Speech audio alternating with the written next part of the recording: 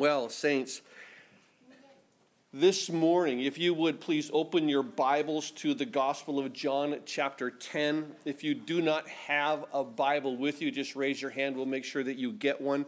And if you don't own a Bible, simply keep this as our gift to you, that you can continue to look to this truth. You can continue to look into this amazing revelation of the heart of God, and that you can continue to walk in what you know to be true. Last Wednesday, we completed the 10th chapter of the Gospel of John, and this morning I want to look at just one portion, and it begins in John chapter 10, verse 28.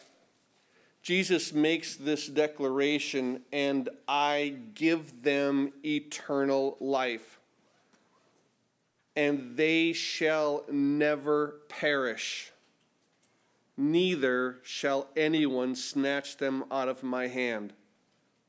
My Father, who has given them to me, is greater than all, and no one is able to snatch them out of my Father's hand."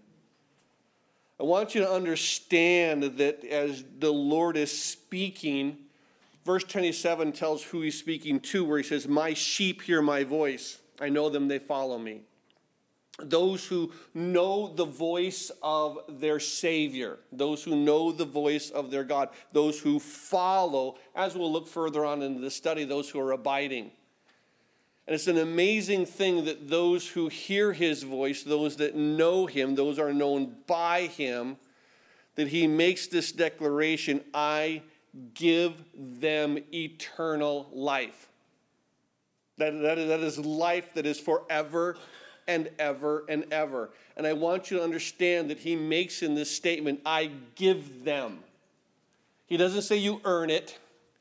He doesn't say you merit it. He said it is a gift. I give you. It is simply a gift to anyone who puts their faith in Jesus Christ, his finished work. He gives to them this gift. And this gift that he gives to them is in the scripture declared eternal life.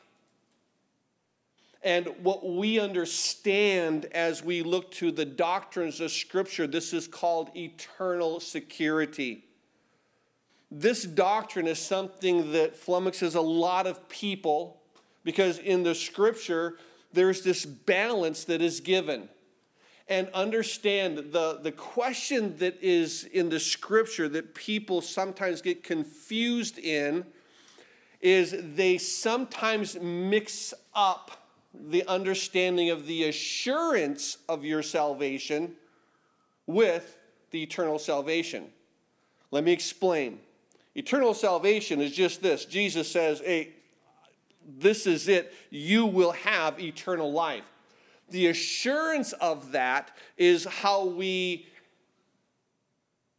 begin to have confidence in that. See, when we drift, when we're no longer abiding, when we're walking in sin, all of a sudden that assurance, it begins, and Scripture really tells you and kind of says, I want you to not have confidence in this eternal salvation because of the place you're walking in carnality and sin. And so when we walk in sin, when we practice sin, when we're walking, God doesn't want you to have a confidence, oh, I can continue this path and know that I still have eternal life. That assurance begins to, in your own heart, in your own spirit, begins to make this incredible amount of warfare. It begins to bring a trepidation until what? Until you begin to walk that walk that God calls you. You're walking the Word, you're walking the light, and all of a sudden what? Oh, that assurance is back. That confidence is back. See, God wants us to live in a state of assurance of this truth of the eternal security. So when Jesus says, I give them eternal life, he's making the statement, it's a gift. And then he says this, after he says in verse 28, he says, I give them eternal life, he says this, they shall never perish. Now, just in case you haven't figured out what eternal life is, he gives you this next addendum. He says, you shall never perish. The Greek puts it this way, they shall certainly not perish forever. You know what that is? Eternal security. You are never going to perish. And then he says this, he says, no one is able to snatch them out of my hand.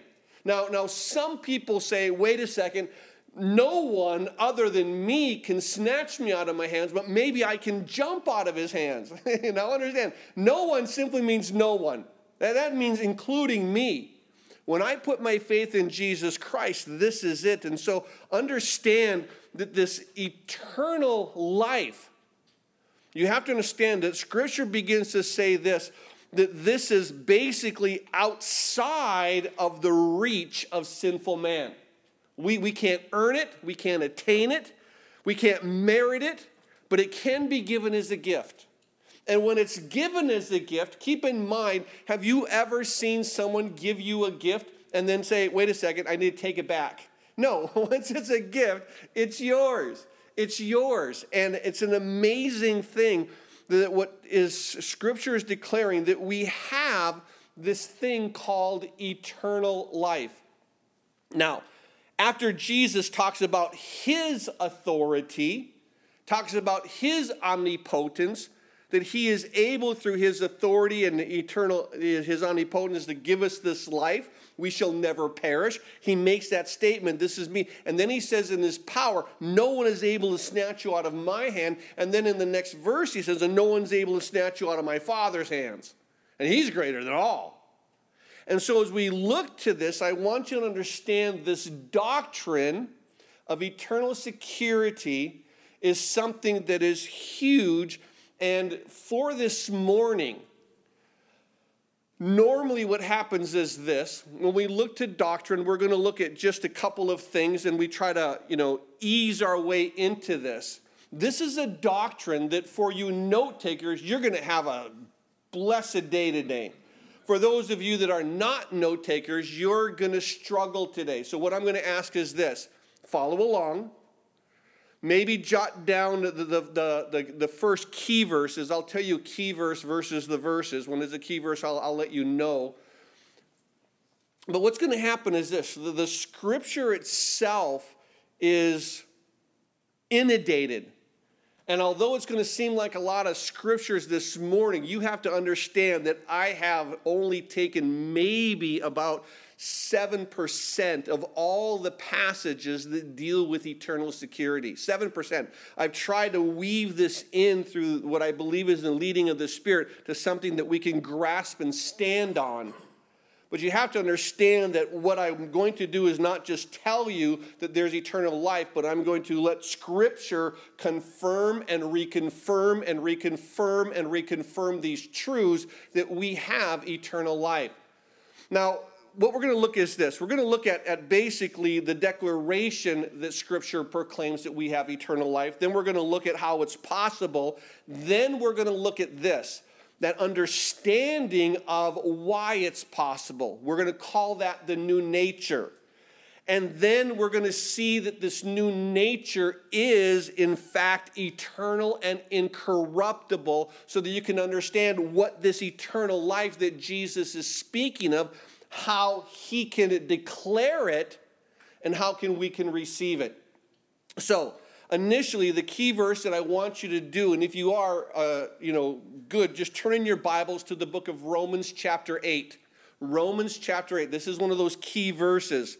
Now, Romans chapter 8, not only is it a key verse, but basically it's a key passage dealing with eternal security. Romans 8 begins in verse 1 to declare a powerful truth about us who have received Jesus Christ.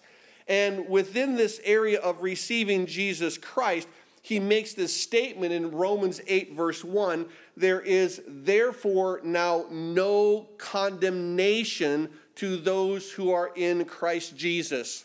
Do you know what that means? No condemnation. That means that the handwriting of the required that was against us, he has taken it out of the way. He's nailed it to the cross. That he has paid the price of our eternal salvation. That every sin that you would ever do, every sin that you've ever done, every sin that you're presently in, what the Gospel of John says is, he said, at the end, he said, it's finished. It's done. Not I started it, now it's your job. It's already done. So understand that he makes this statement, therefore now no condemnation. Presently, right now in your life, there's nothing that can condemn you. Why? Because you're dead to the law. And we'll look at that in just a minute, but there is no condemnation. And then when at the very end of the chapter, the other part of the sandwich, the bottom part, the top part is there's no condemnation. The bottom part is this. There in Romans 8, chapter 8, verse 37 through 39, he says this, yet in all these things we are more than conquerors through him who loved us. For I am persuaded that neither death, nor life, nor angels, nor principalities, nor powers, nor things present, nor things to come, nor height, nor depth, nor any other created thing shall be able to separate us from the love of God, which is in Christ Jesus our Lord.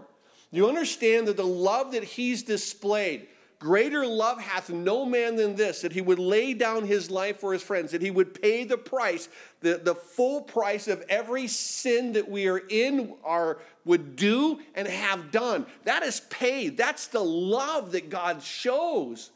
Greater love hath any man that he would lay down his life. He would pay the purchase price. He would take our sin upon himself, pay it in full, and give to us the robe of righteousness. Give to us the Holy Spirit, security, something that is eternal, something that is incorruptible. And so we understand that we know there's no condemnation. Nothing can separate from the love of God. And then uniquely in the middle of this, in Romans 8, verse 28, he goes on to speak through verse 30. He says this, Romans 8:28, you know that. He says, I know that all things work together for good to those who love God, to those who are the called according to his purpose. Everything is working to good. And you say, I don't think sin's working to go. Oh, everything is working to good. You have to understand, he goes on to say this. Verse 29, for whom he foreknew, he also predestined to be conformed to the image of his Son, that he might be the firstborn among many brethren. Moreover, verse 30, whom he predestined, these he also called, whom he called, these he also justified. And then he says, whom he justified, these he also glorified. So understand that he makes this incredible statement for you and for me. He says, you have to understand, he knows. I love the fact in verse 29, he says, he knows, he foreknew, he knew you. He knew every sin that you would ever do. But he also knew this, that you would put your faith in Jesus Christ. Because he would give you this gift of faith, and he knows. And with that knowledge that he knows, he makes this statement, and I think this is so amazing. After he knows, he predestines.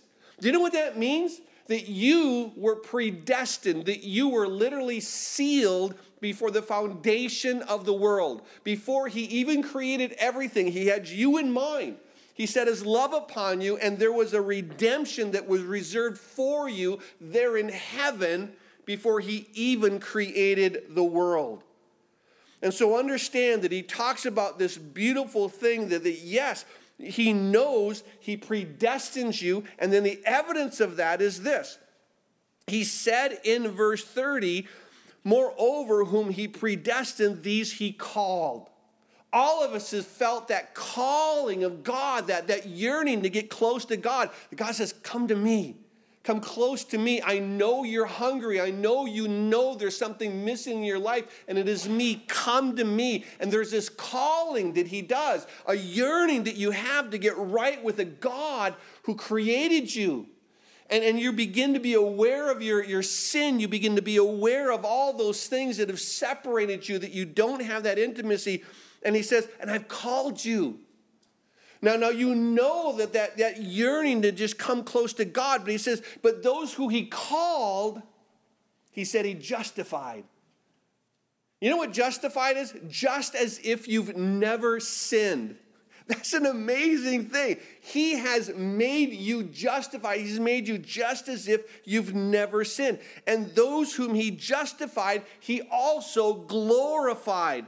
Now this is incredible. The whole thing when he says it's glorified, you're glorified, it's in the present tense. He has glorified.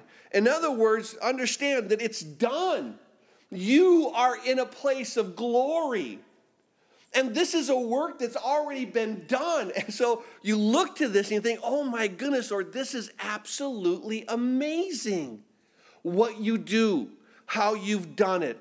Now I'm going to share with you just a couple of passages. These are for you note takers. Jot it down. For those of you not note takers, just listen carefully as I go through them. In the Gospel of John, chapter 5, verse 24, Jesus makes this declaration, most assuredly I say to you, he who hears my word and believes in him who sent me has everlasting life and shall not come into judgment, but is passed from death into life. Understand, he's making a simple statement in John 5:24. And when he says most assuredly, it means truly, truly, verily, verily. I'm telling you, amen and amen.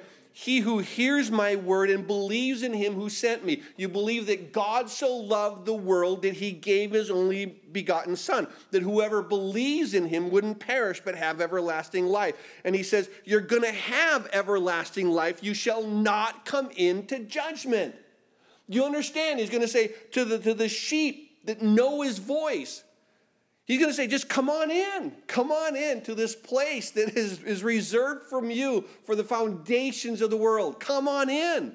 Now to the goats, he's going to say, depart from me, I never knew you. But a beautiful thing that he says is that you have to understand that you will not have judgment because you have already passed from death into life. We were born in death. We were born in this sin nature. And understand that as we're born in that sin nature, I just want to read you one passage. It declares this in Ephesians chapter 2. I want to read the first 3 verses. And you who were dead in your trespasses and sin, in which you once walked according to the course of this world, according to the prince of the power of the air, the spirit who now works in the sons of disobedience, among whom also we once all conducted ourselves in the lusts of the flesh, fulfilling the desires of the flesh and of the mind, and were by nature children of wrath, just as the others. We covered that last week. All of us had a nature. All of us, literally, our nature was at enmity with God, but he, through his grace, would give us a new nature.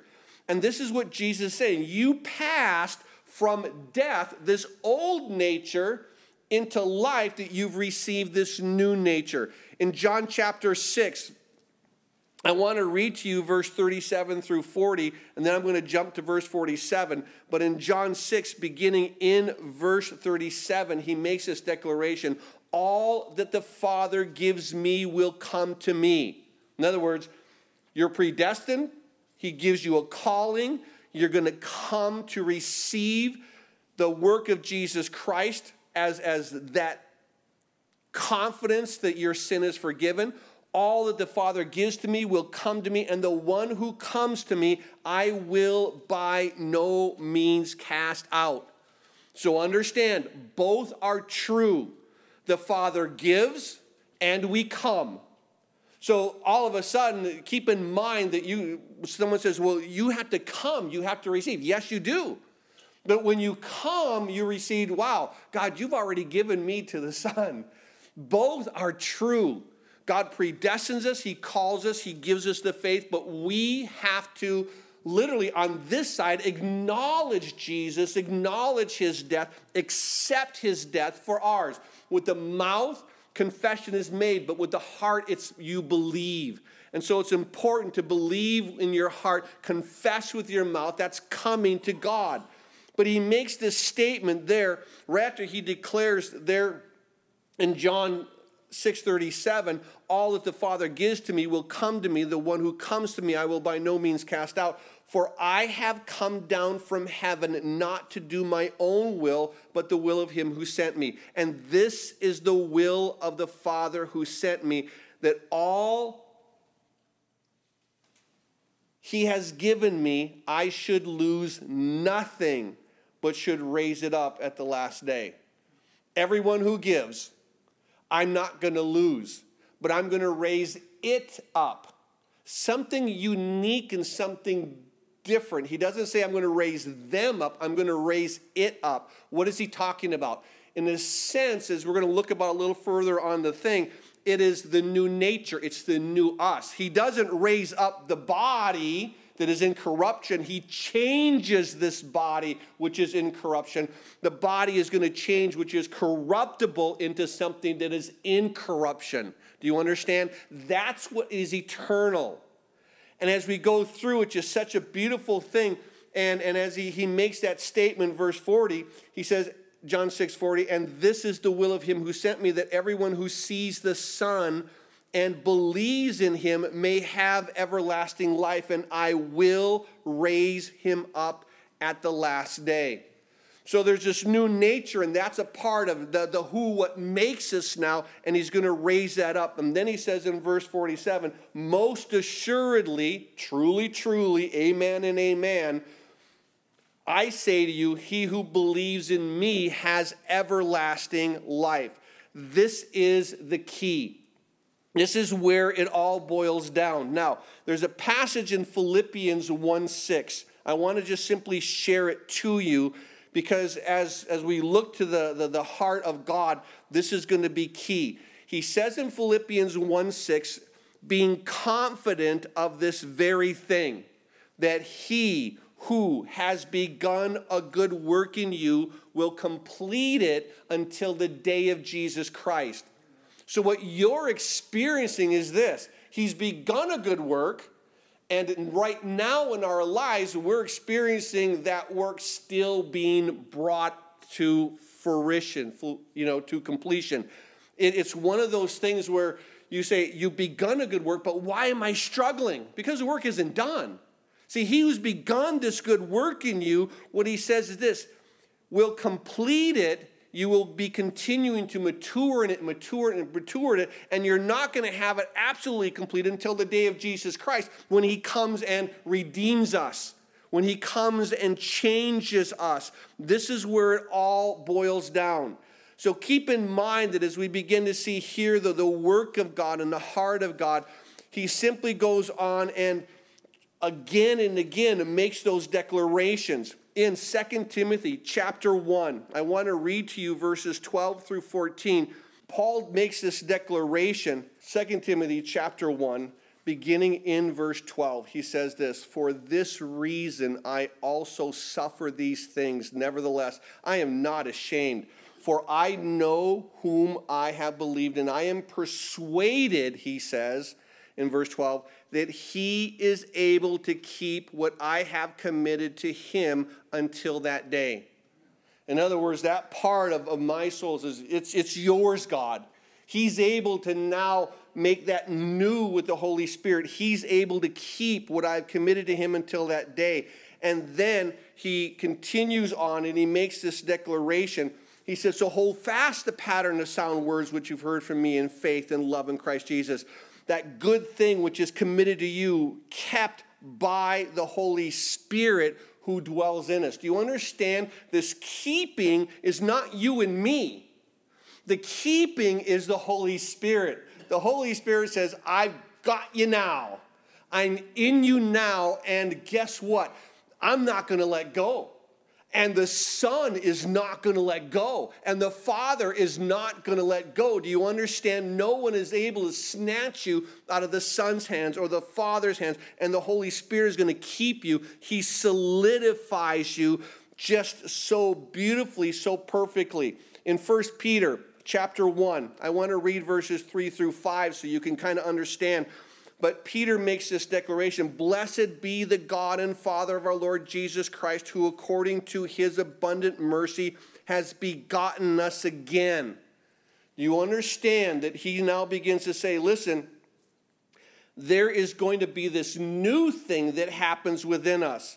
And so he says he has begotten us again. In other words, that you're born again. You have the old nature. You're now going to have this new nature. He has begotten us again to a living hope through the resurrection of Jesus Christ from the dead. And he goes on in verse 4 to make this statement. He says, to an inheritance incorruptible and undefiled that does not fade away, reserved in heaven for you. And then he says this in verse 5, who are kept by the power of God through faith. Do you understand that you realize that my security is not me? It's the Holy Spirit. It's God who keeps me.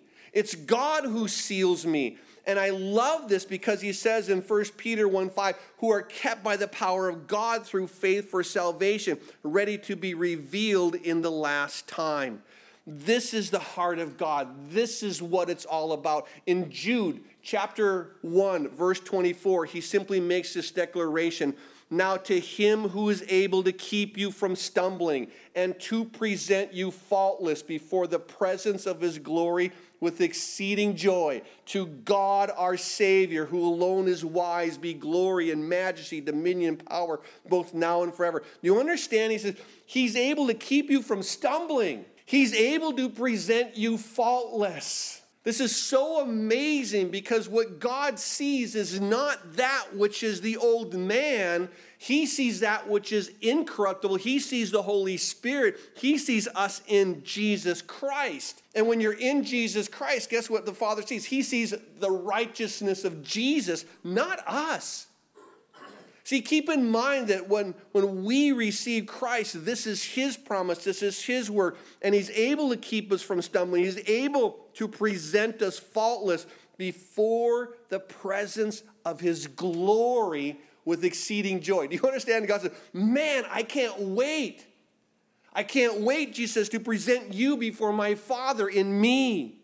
And he's going to see me and he's going to see you through the lens of my righteousness. This is beautiful. And this is the promise. So how is this possible that God says that you and I have this security that over and over again, the scriptures declare this in so many ways? Well, it's possible because we have two natures. What I want to do is this. I want to share with you just a passage found in the book of Galatians, chapter 5, verse 17. And all it does is declare that we have these two natures. It says this, for the flesh lusts against the spirit, and the spirit against the flesh. These are contrary to one another, so you do not do the things that you wish. So understand that we have this old nature called the flesh, our carnality. But then we have this new nature called the spirit. And he says the flesh lusts against the spirit. It wars against the spirit. The spirit wars against the flesh. And these two are contrary. They're battling. Now understand that if in your life that you are experiencing a battle that you recognize, there's sometimes I find myself winning, there's sometimes I find myself losing. I know there's a battle that rages inside me. Understand that if you do not have a new nature, you aren't going to have a battle, because then you just have the flesh. And understand that the flesh doesn't war against the flesh just gives in to the flesh. That's what it does. But once you have the spirit, the new nature, all of a sudden then becomes a battle. And within that battle, it's one of those things where in the book of Romans, this is one of those key verses I want to share with you. In Romans chapter 7, it makes this declaration. It's a beautiful declaration, but he declares this. In Romans chapter 7, beginning in verse 14, Paul says this, for we know that the law is spiritual, but I am carnal. There's a spiritual direction that I'm called to. There's a carnal nature that I'm given into. The law is spiritual, he says, but I'm carnal, sold under sin. This is my old nature. For what I am doing, verse 15, I do not understand. For what I will to do, I do not practice, but what I hate, that I do. Now, maybe you have found yourself in that kind of predicament. Now, this is Paul the apostle writing this. This isn't Lowell writing this, which I could, but this is Paul. He makes a statement. He says, you have to understand. He says, what I'm doing, I don't even understand it. I don't follow why this has to be. What I will to do, what I want my life to be and to glorify God, I don't do, but that which I hate, that I do. Verse 16, if then I do what I will not to do, I agree with the law that is good. If I'm doing these things that I don't want to do, I know the law is right because I don't want to do it. This new nature in me is not comfortable continuing in that lifestyle. Verse 17, but now it is no longer I who do it, but it's sin. You understand? He says, it's not I have this new nature, but my old nature, that of the flesh, that of the sin, continues to do these things. The new me, the born again me, the one that doesn't want to do these things, I'm now warring against it. So he says it's not the new me that does it, it's the old me that does it. And so he says, now it is no longer I who do it, but the sin that dwells in me. For I know that in me, that is in my flesh, nothing good dwells. For to will is present within me. My spirit wants to do what is good, but how to perform what is good I do not find.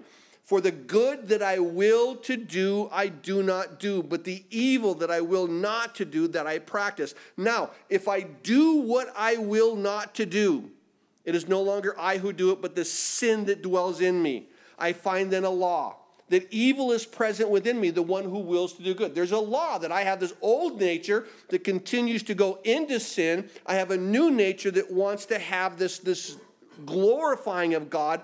And then he makes this statement, for I delight in the law of God according to the inward man. There's this new part of my spirit that loves the law.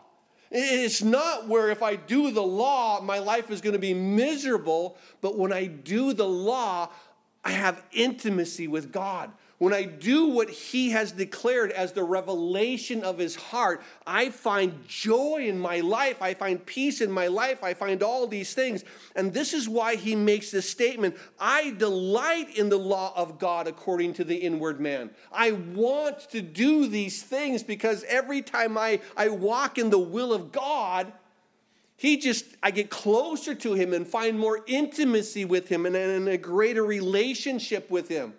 These are the things that I want. And so no longer is the law something that just condemns me, but now the law is something that reminds me of his heart. I want to do these things not because I have to, not because it earns me a place, because the law simply condemned me. But now the old me is dead to that law. The new me sees the law in a whole nother light. This is direction to your heart. I want to do those things. And then he says this, verse 23, but I see another law in my members, warring against the law of my mind. Now there is this new nature, but this other law brings me into captivity to the law of sin, which is in my members. The old me, the flesh, still goes to that law and breaks the law, is in rebellion against the law. Remember, we already read that passage in Ephesians 2, verse 3, where he made that declaration. He said, among whom we also once conducted ourselves in the lust of our flesh, fulfilling the desires of our flesh and of our mind, and were by nature children of wrath, just as the others. None of us were righteous, no, not one. And so as he comes through, then he says in Romans 7, verse 24, O wretched man that I am, who will deliver me from this body of death? I thank God through Jesus Christ our Lord. So then, with the mind, I myself serve the law of God, but with the flesh, the law of sin. That now this new renewing of my mind, this new direction of God implanting light into where there was darkness, life to where there was death. It's the renewing of my mind. His word renews me and encourages me and changes me. This law which condemned me now teaches me how to walk in intimacy with God. And it's a glorious thing that we look to this. And so as we see that, Romans 8:23 makes this statement, this incredible thing. He says, not only that, but we also who have the first fruits of the Spirit, even we ourselves groan within ourselves, eagerly awaiting for the adoption, the redemption of our body. He says this body of flesh that constantly wars against the Spirit, this body of the flesh is going to be changed. This body is going to die.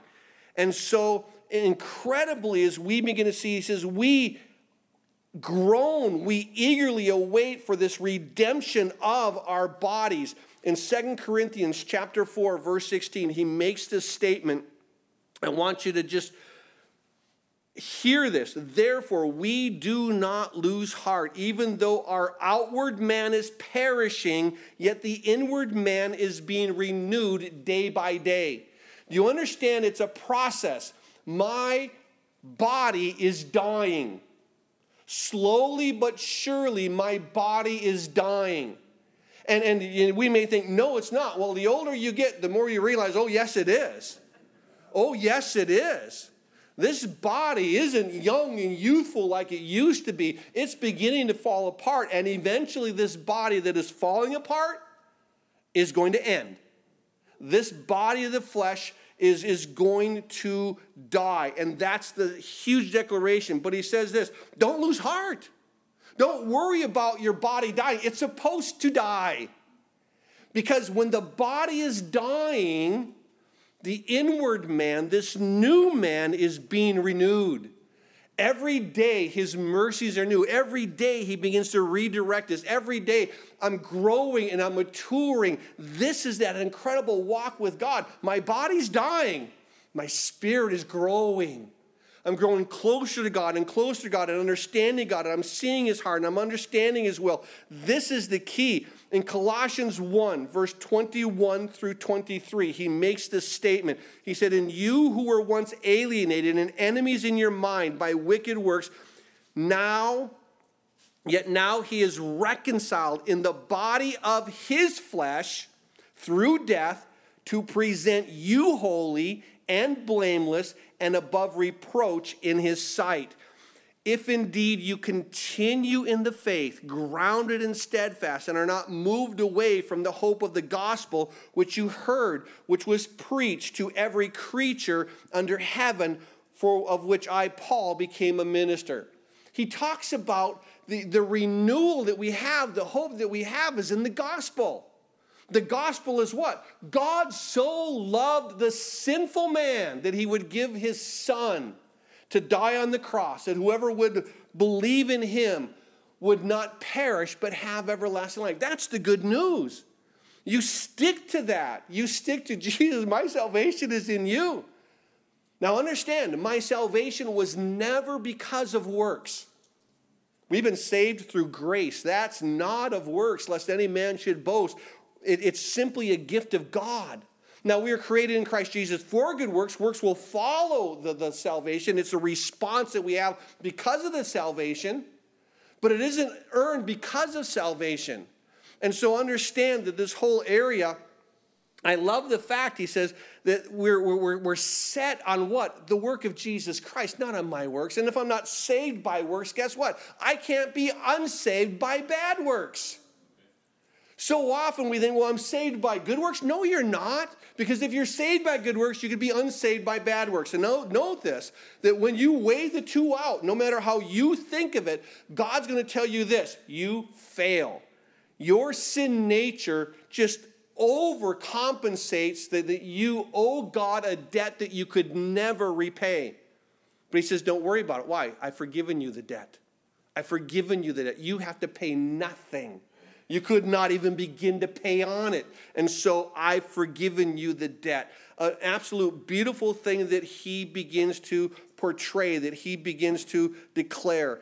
And so as we look to this, it's such a beautiful passage that we begin to see Now, in the book of Philippians, I want to read to you just a couple of verses. Philippians chapter 3, beginning in verse 20 through 22, makes this declaration. He says this, Philippians 3, beginning in verse 24, our citizenship is in heaven, from which we also eagerly wait for the Savior, the Lord Jesus Christ. So he says, I'm already a citizen. I'm already sealed in heaven. He says, our citizenship is in heaven. We eagerly wait for the Savior who will transform, verse 21, our lowly body that it may be conformed to his glorious body. Do you understand? He's going to take this body of flesh, which is corrupted, and he's going to transform it so beautifully, and so it may be conformed into his glorious body. Do you know what that's saying?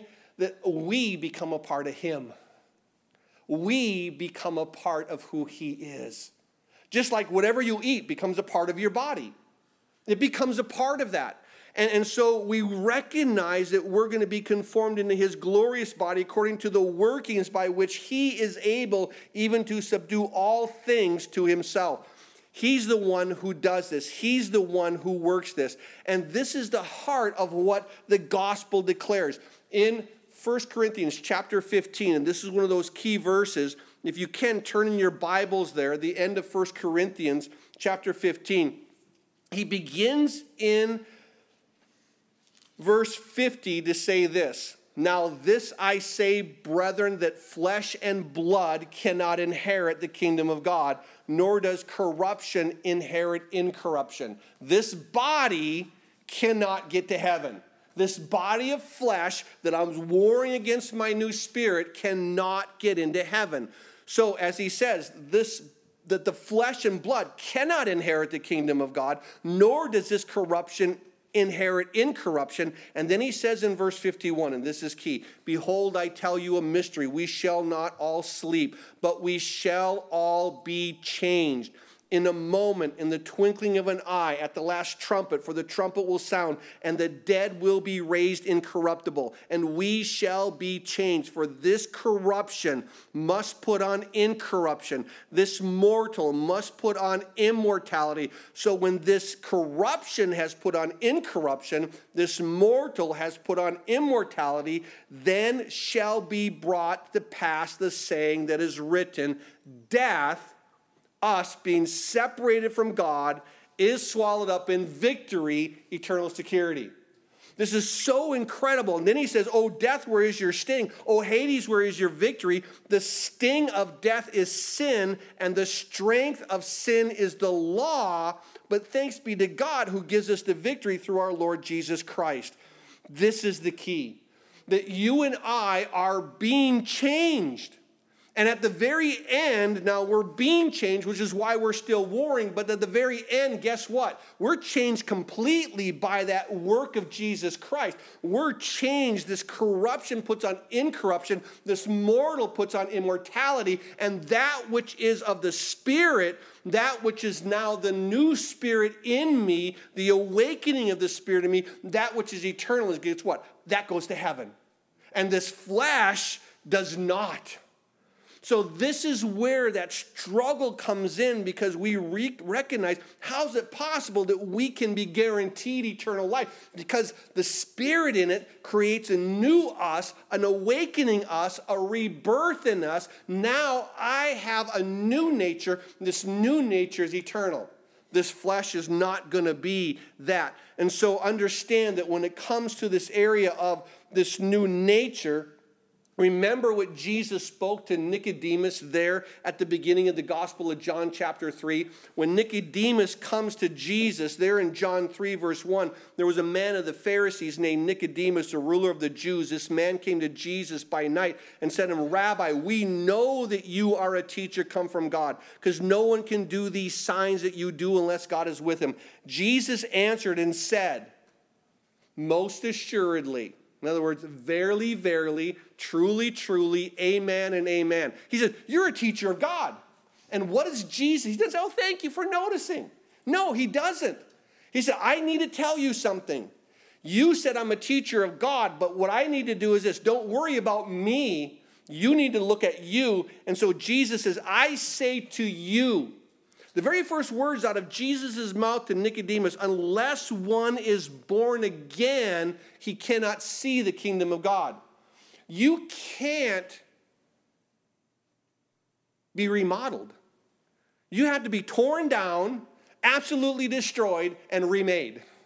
This is it. It's a brand new you. You can't take the old and transform it. You take the new, this is the new, and then you build on that. That's the transformation that God sees, that now your works are no longer of the flesh, but your works are now of the Spirit. And this is that transformation, not the old becoming new, but the old dying, the new growing. And this is why he says you have to be born again. Unless one is born again, he cannot see the kingdom of God. So Nicodemus in verse 4 says, well, how can a man be born when he's old? Can he enter a second time into his mother's womb and be born? Jesus said, most assuredly, I say to you, unless one is born of water and the Spirit, he cannot enter the kingdom of God. So you have to have a natural birth, but you also have the spiritual birth. That which is born of the flesh, the natural, is flesh. That which is born of the Spirit, the spiritual, is spirit. Do not marvel that I said you must be born again. This is the heart. We have to be born again. And there's no other options that you can do. In 1 John chapter 5, verse 1, John says in his epistle, whoever believes that Jesus is the Christ is born of God. Everyone who loves him, who begot, also loves him who is begotten. In other words, you love Jesus. You love God.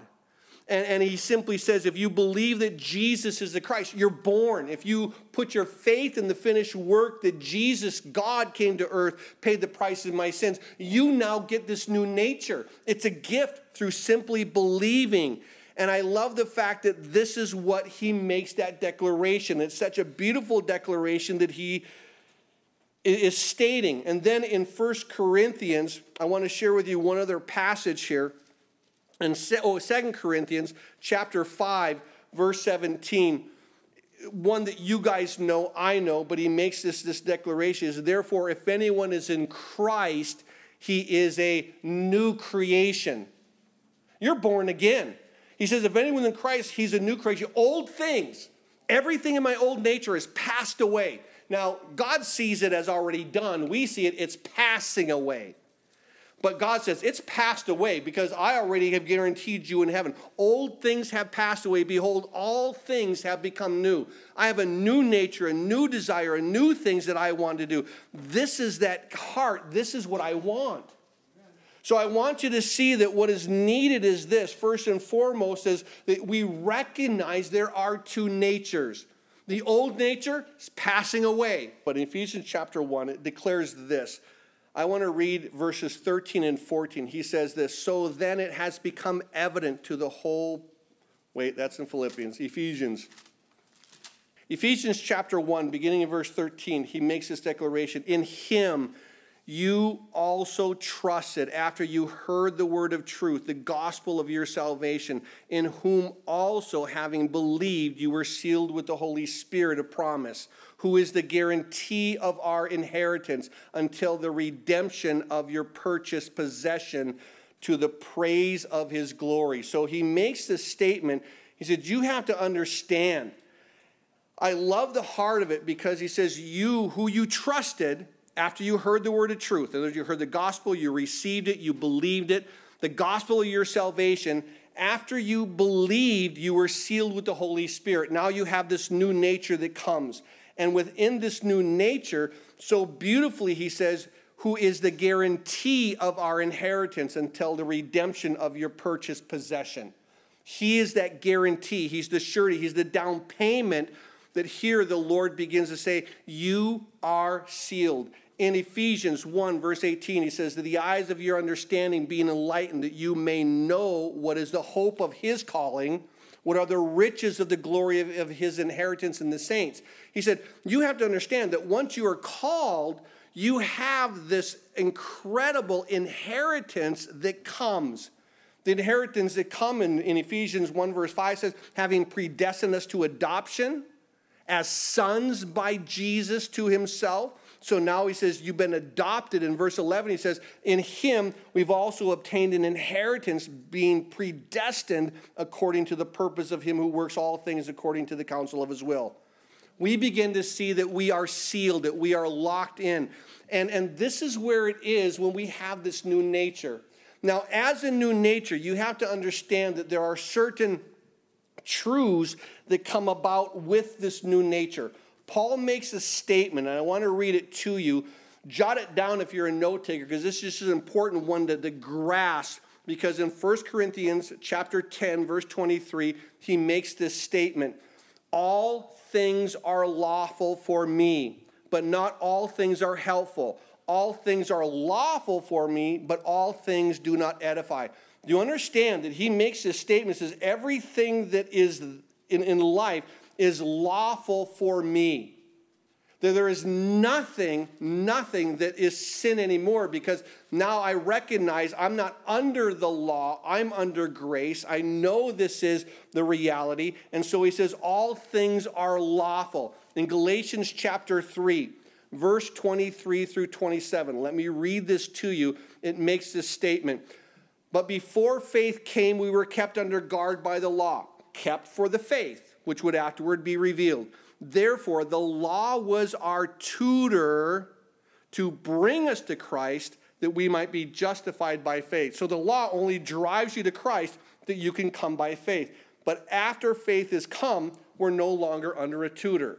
Once we believe in Jesus Christ, we're no longer under the law.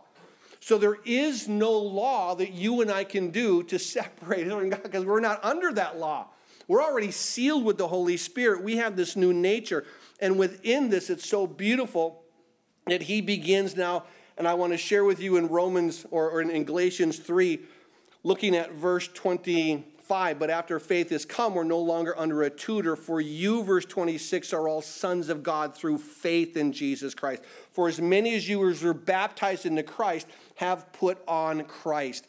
This is the key, and this is the heart, that we who are in God, we who are in Christ, that we have this understanding of who Jesus is. In Romans chapter 10, verse 4, he makes this statement, for Christ is the end of the law for righteousness for everyone who believes. Do you understand? In him, the law is ended. In him, it is no more.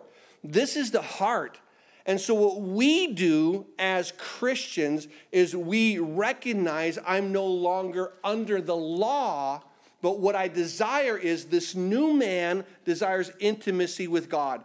And that's why there's that passage in Colossians chapter 3, verses 9 through 10 that makes a statement. And have put on the new man who is renewed in the knowledge according to the image of him who created him. Every day I'm becoming more and more in the image of Christ, where he says in verse 11, there is neither Greek nor Jew, circumcised or uncircumcised, or slave or free, but Christ is all and in all. No longer are we separate, but we put on this new man. And he says in Galatians 3 verse 10, and having put on the new man who is renewed in the knowledge according to the image of him.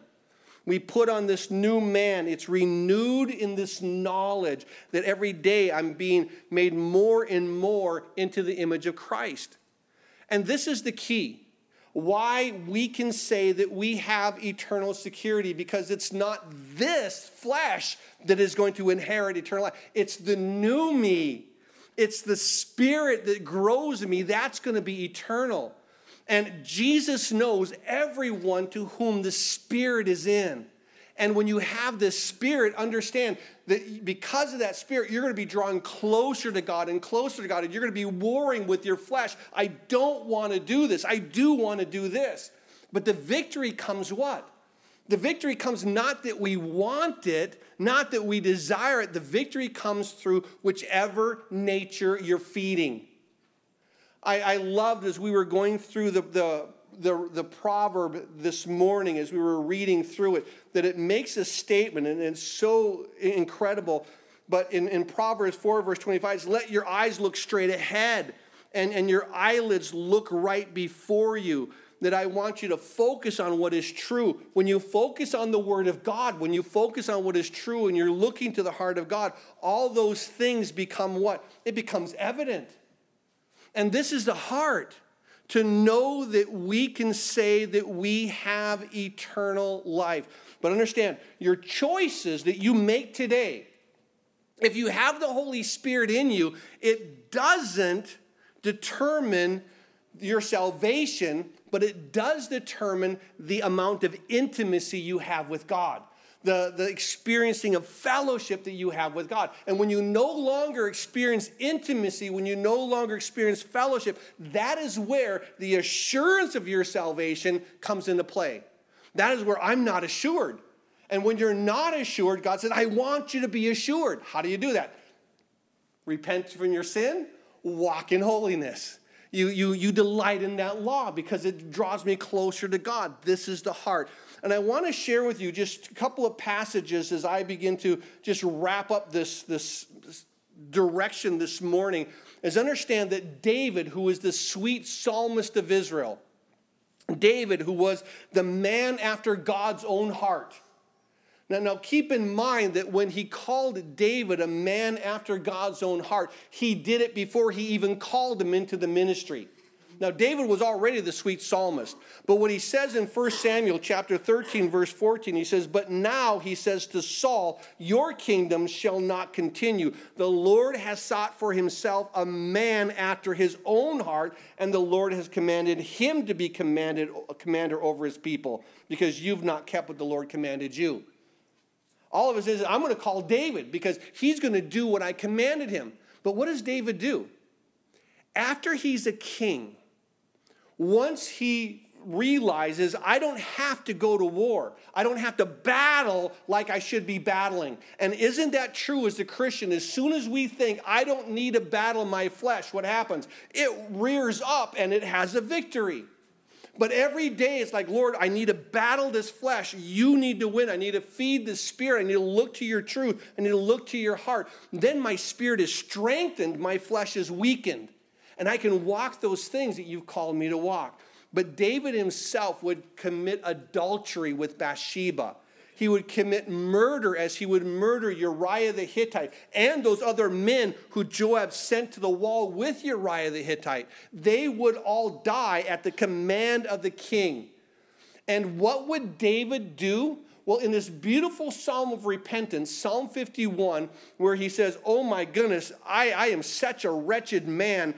This is the psalm that he wrote after Nathan came to him and said, David, you're the man. You are the sinful man. You're the one that you just declared you should die. But David says this in Psalm 51, verse 12. He says, restore unto me the joy of my salvation. Do you understand? He said, didn't give me salvation again. David could commit adultery. David could murder, and yet David could, inspired by the Holy Spirit, says, restore unto me the joy of my salvation. Do you understand? He hadn't lost it. He just lost intimacy. And he wants joy back in his life. And that joy, God says, yeah, you can have this joy back in your life. I will give you this joy back in your life. And when you look to that, it's so incredible to see how it is that God does that work. Remember there in the book of Genesis, there was a man by the name of Lot. And this man, Lot, was there living in Sodom and Gomorrah. He was living there in Sodom, and he tells the people of Sodom and Gomorrah, hey, take my two daughters. They've never known a man. Do anything you want with them.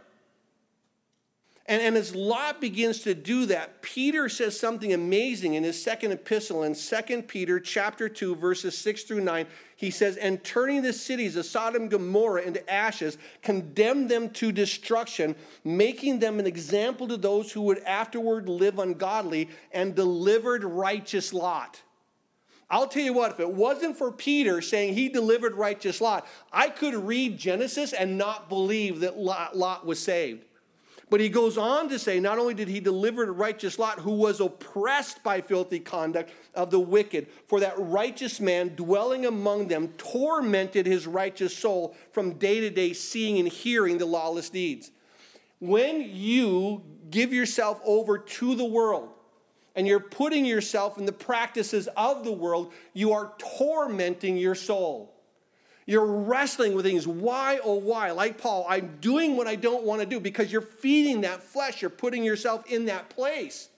And if you don't put yourself in that place, guess what? You're going to be experiencing the joy of God. And this is that whole thing. I want you to understand that when Jesus makes this declaration, I give them eternal life. Now you understand doctrinally what it is to stand on so that no one can tell you, no, you don't have it. Oh, you lost your salvation. I can't. Because the salvation is the birth of a new man. The new man is eternal. The new man is incorruptible. The new man, Jesus says, I'm going to just change the old. It's going to be changed in a moment, in twinkling of an eye. You shall be changed, and this new man is going to come. And so may us as Christians, that you walk in the newness of the Spirit. Don't walk in the flesh. Don't walk and torment your soul. Don't walk where you're now struggling. Why does my flesh have such strength over me? Why does it have such dominance over me? It's because you're feeding it. But understand, God still sees you, and you can put your own name in there as what? As righteous. He says Lot, but you can put your own name in there. But you can have your righteous soul tormented day and night, or you could do what? Or you could be like David, hey, restore unto me the joy of my salvation. David would make this statement in that time that he tried to hide his sin. He said, I was dried up like a potsherd. There was no soundness in my flesh. I was a miserable man, but you could restore the joy of my salvation as I walk with you. And what a beautiful thing that we can come to this point of saying, Lord, I know I'm secure. Not because of what my flesh does, but because I recognize that which is eternal is the Spirit that you put in me. I'm experiencing you, and I'm experiencing your heart. I'm experiencing that life. And so with that, may we as Christians walk in the newness of what God has opened up as far as this is my spirit, this is who I am. Amen? Amen. Father, we are so grateful, so grateful. Not that we had to go through all the scriptures, but that there's a balance, a foundation that your word teaches of eternal life. And that we don't have to be confused, that we don't have to be tormented. And Father, with this life that you've given us, I want you to truly, Lord, by your Spirit, draw us into that place of intimacy, a place of just sincere fellowship. And that's as we look to you, look to your word, look to your heart, look to this law that now reveals you and reveals where we need to be to experience your pleasure. So draw us to that end. Thank you, Lord, for this word. Thank you, Lord, for your heart. Thank you for the confidence that we as your people do not have to worry that, yes, every time we've sinned or we're struggling with our flesh, that we've lost our salvation, but we can realize, oh, I know what's going on. I'm being tormented because I'm feeding my flesh. And so we repent and we turn and we feed our spirit and we look to you. And again, the joy of our salvation as we come near to you is fulfilling us and blessing us. Draw us to this truth. Anchor us in your heart. We ask it in Jesus' name. And all the saints of God said, Amen. Amen.